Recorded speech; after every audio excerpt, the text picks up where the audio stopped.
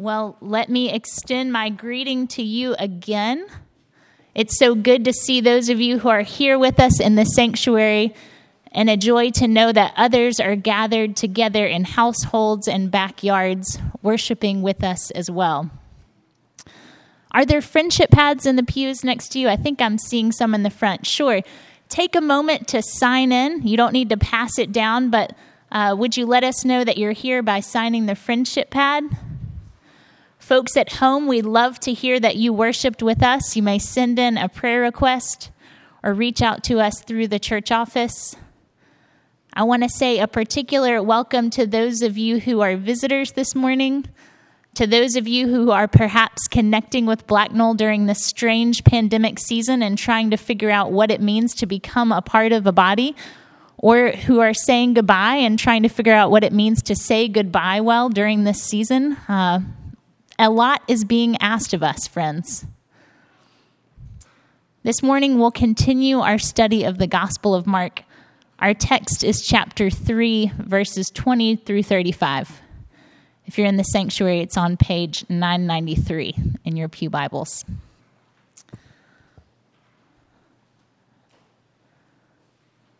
Let's listen again to the word of the Lord.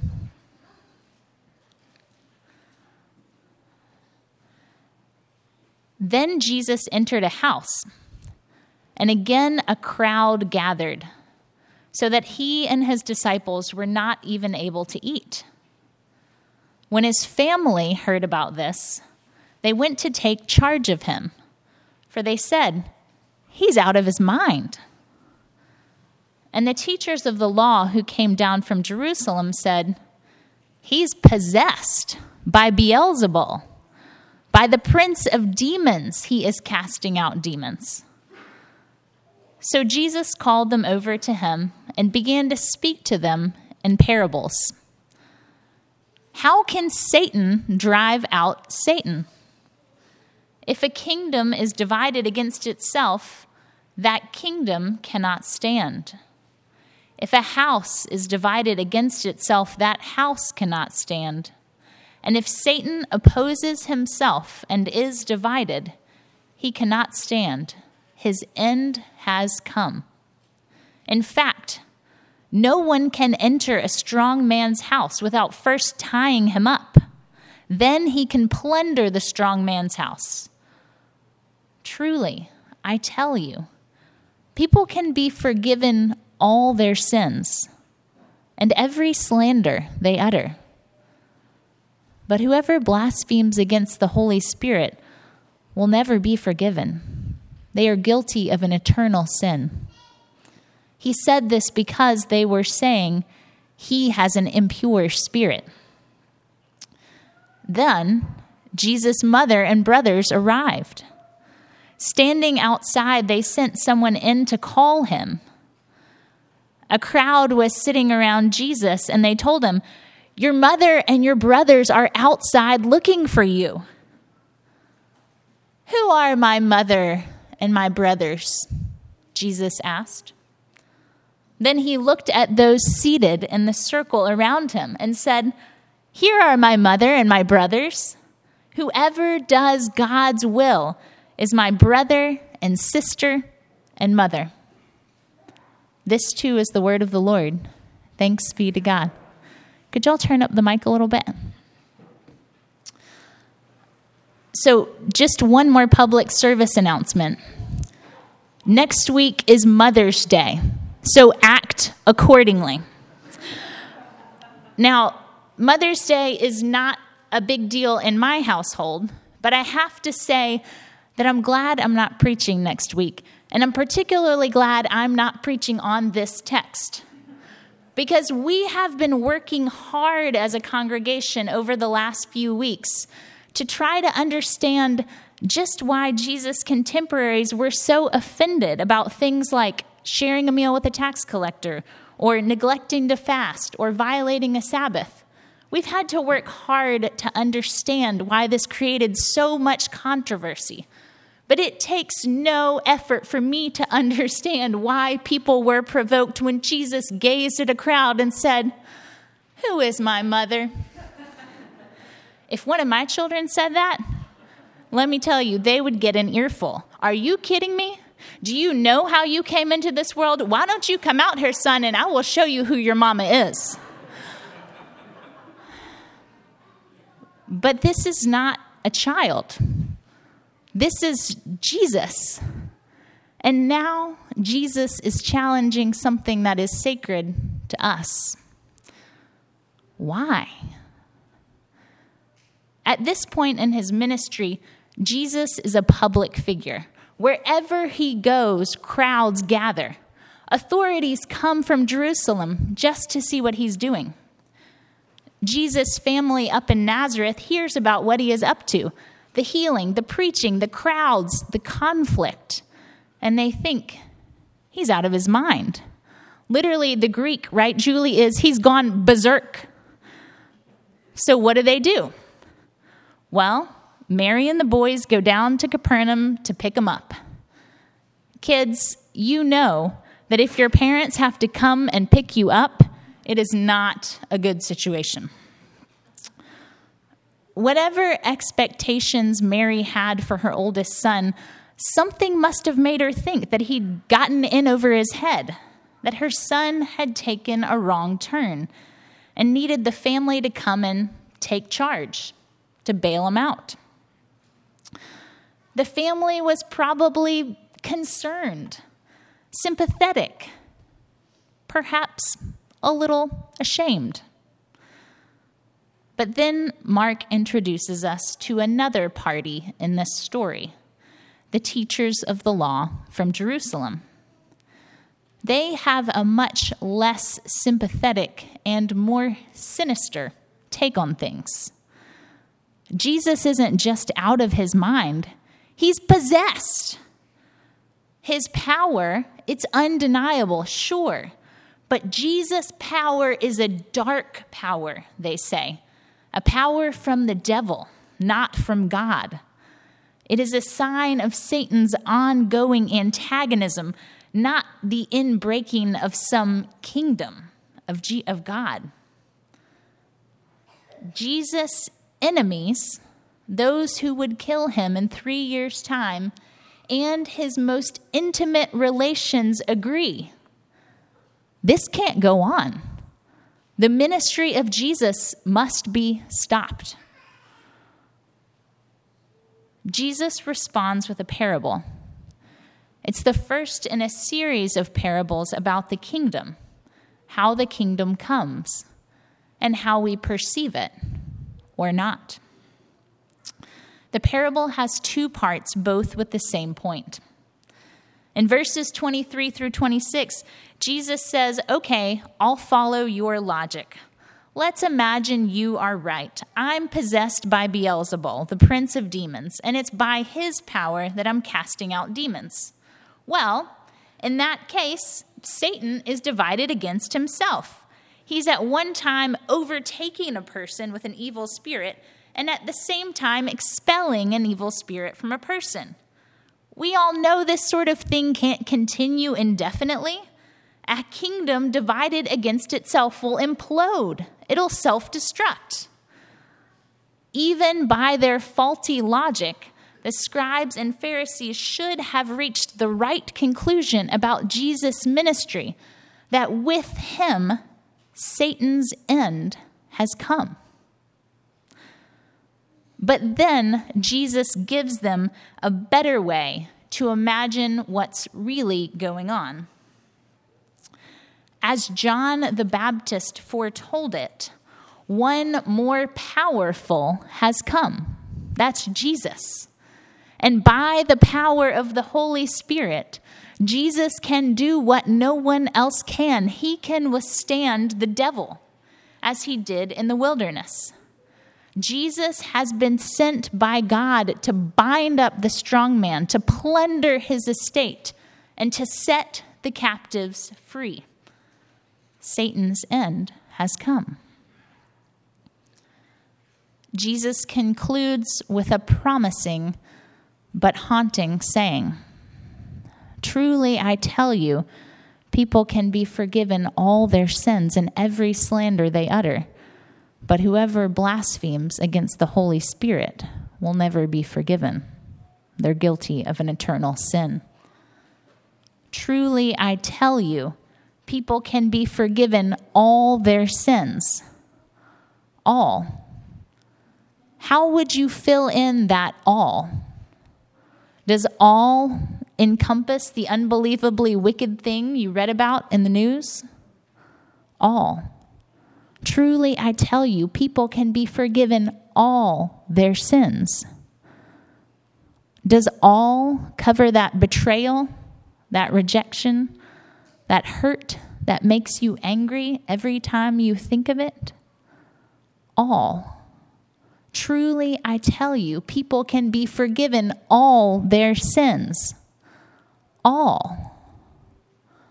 Does all include the thing that you would be horrified to say aloud this morning? The thing that you have done or failed to do? Does all cover those things you don't even know about yourself? The ways that your own life is accommodated to evil? The failures you will never even perceive and put into words?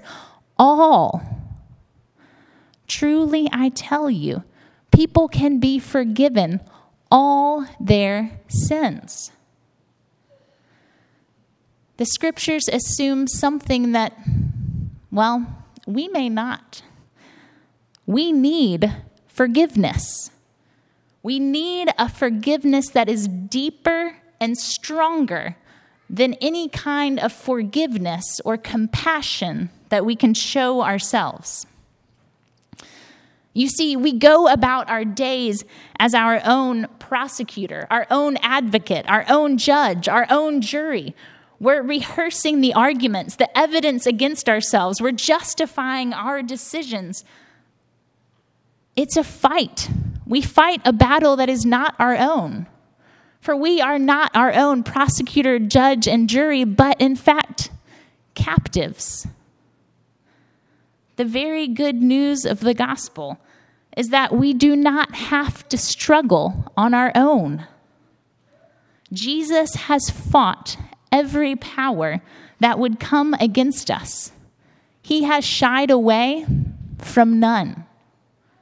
He has disguised himself as a transgressor, as a thief on the cross, and descended to the devil's lair, where, in the words of Martin Luther, he fought a magnificent duel. He won a victory over, listen, the law, sin, our flesh, the world, the devil, death, hell, all evils. And this victory of his, Luther says, he has given to us. Even though these tyrants, our enemies, accuse us and terrify us, they cannot drive us into despair. Friends, Jesus fought the battle that will wear us down and we will never win. He has granted us our freedom. He has opened the way to love and not self-consciousness, hope and not despair. Yes, as we see in the scribes and the Pharisees, we may insist that our liberator is in fact the enemy. We may persist in the lie that the one through whom God has freed us acted by the spirit of evil and not of God. That's what it is to blaspheme the Holy Spirit. This is an eternal sin, not because God slams the door shut, not because God's forgiveness runs out, but because we block our own way to freedom. We become our own stumbling block. We put ourselves outside the domain of the all-forgiving God when we refuse the one that he has sent to liberate us from sin. If you're haunted by this line of an unforgivable sin, take comfort, friends.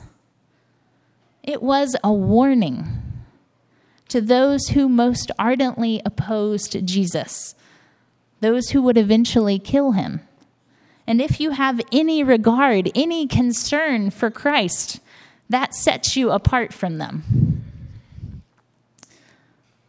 But there is another warning in this text.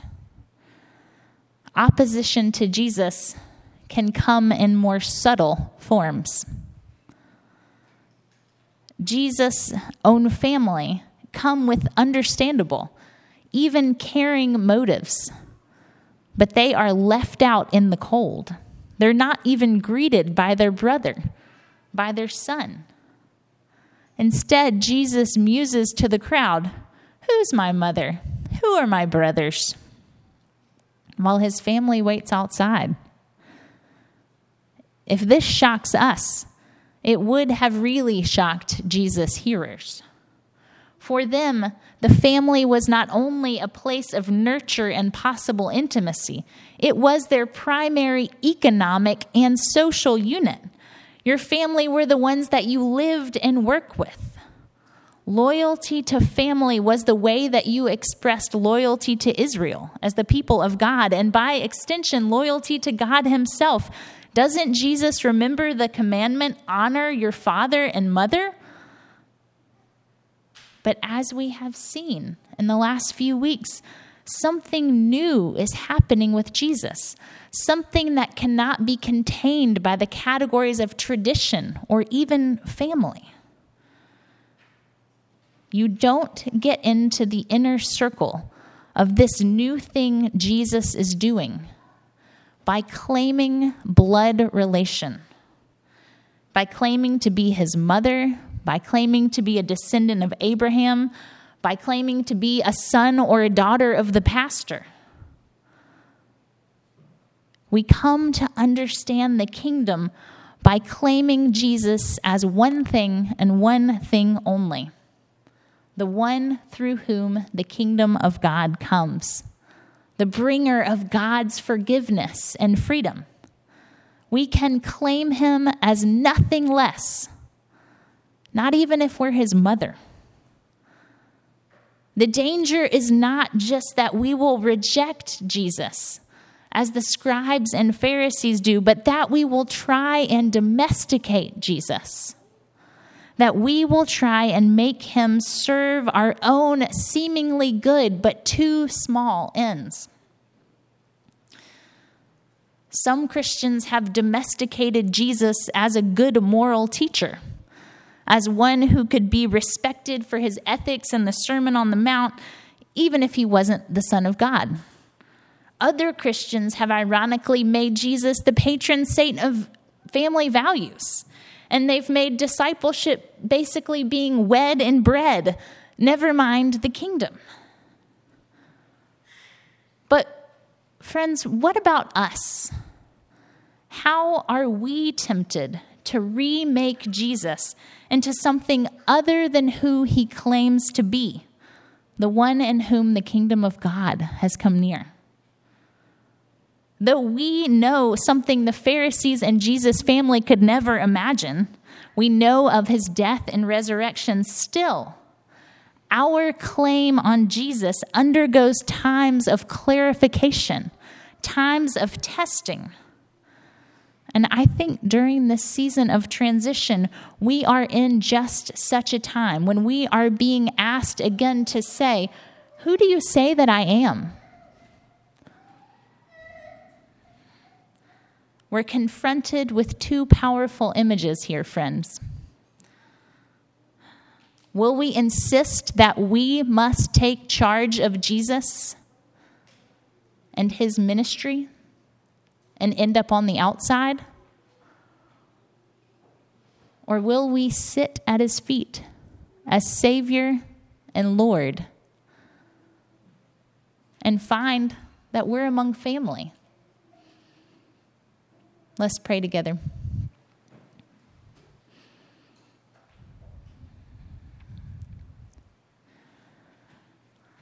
Holy Spirit, help us. Everything in us wants to turn aside when we are provoked by you, Lord. Would you clarify our allegiance to you this morning, Jesus? Show us the ways that we have remade you and your ministry to be less than what it is. And help us, Lord, to trust you together again. Lord, we make such a bold request because of your persistent kindness to us. In Jesus Christ, our Lord. Amen.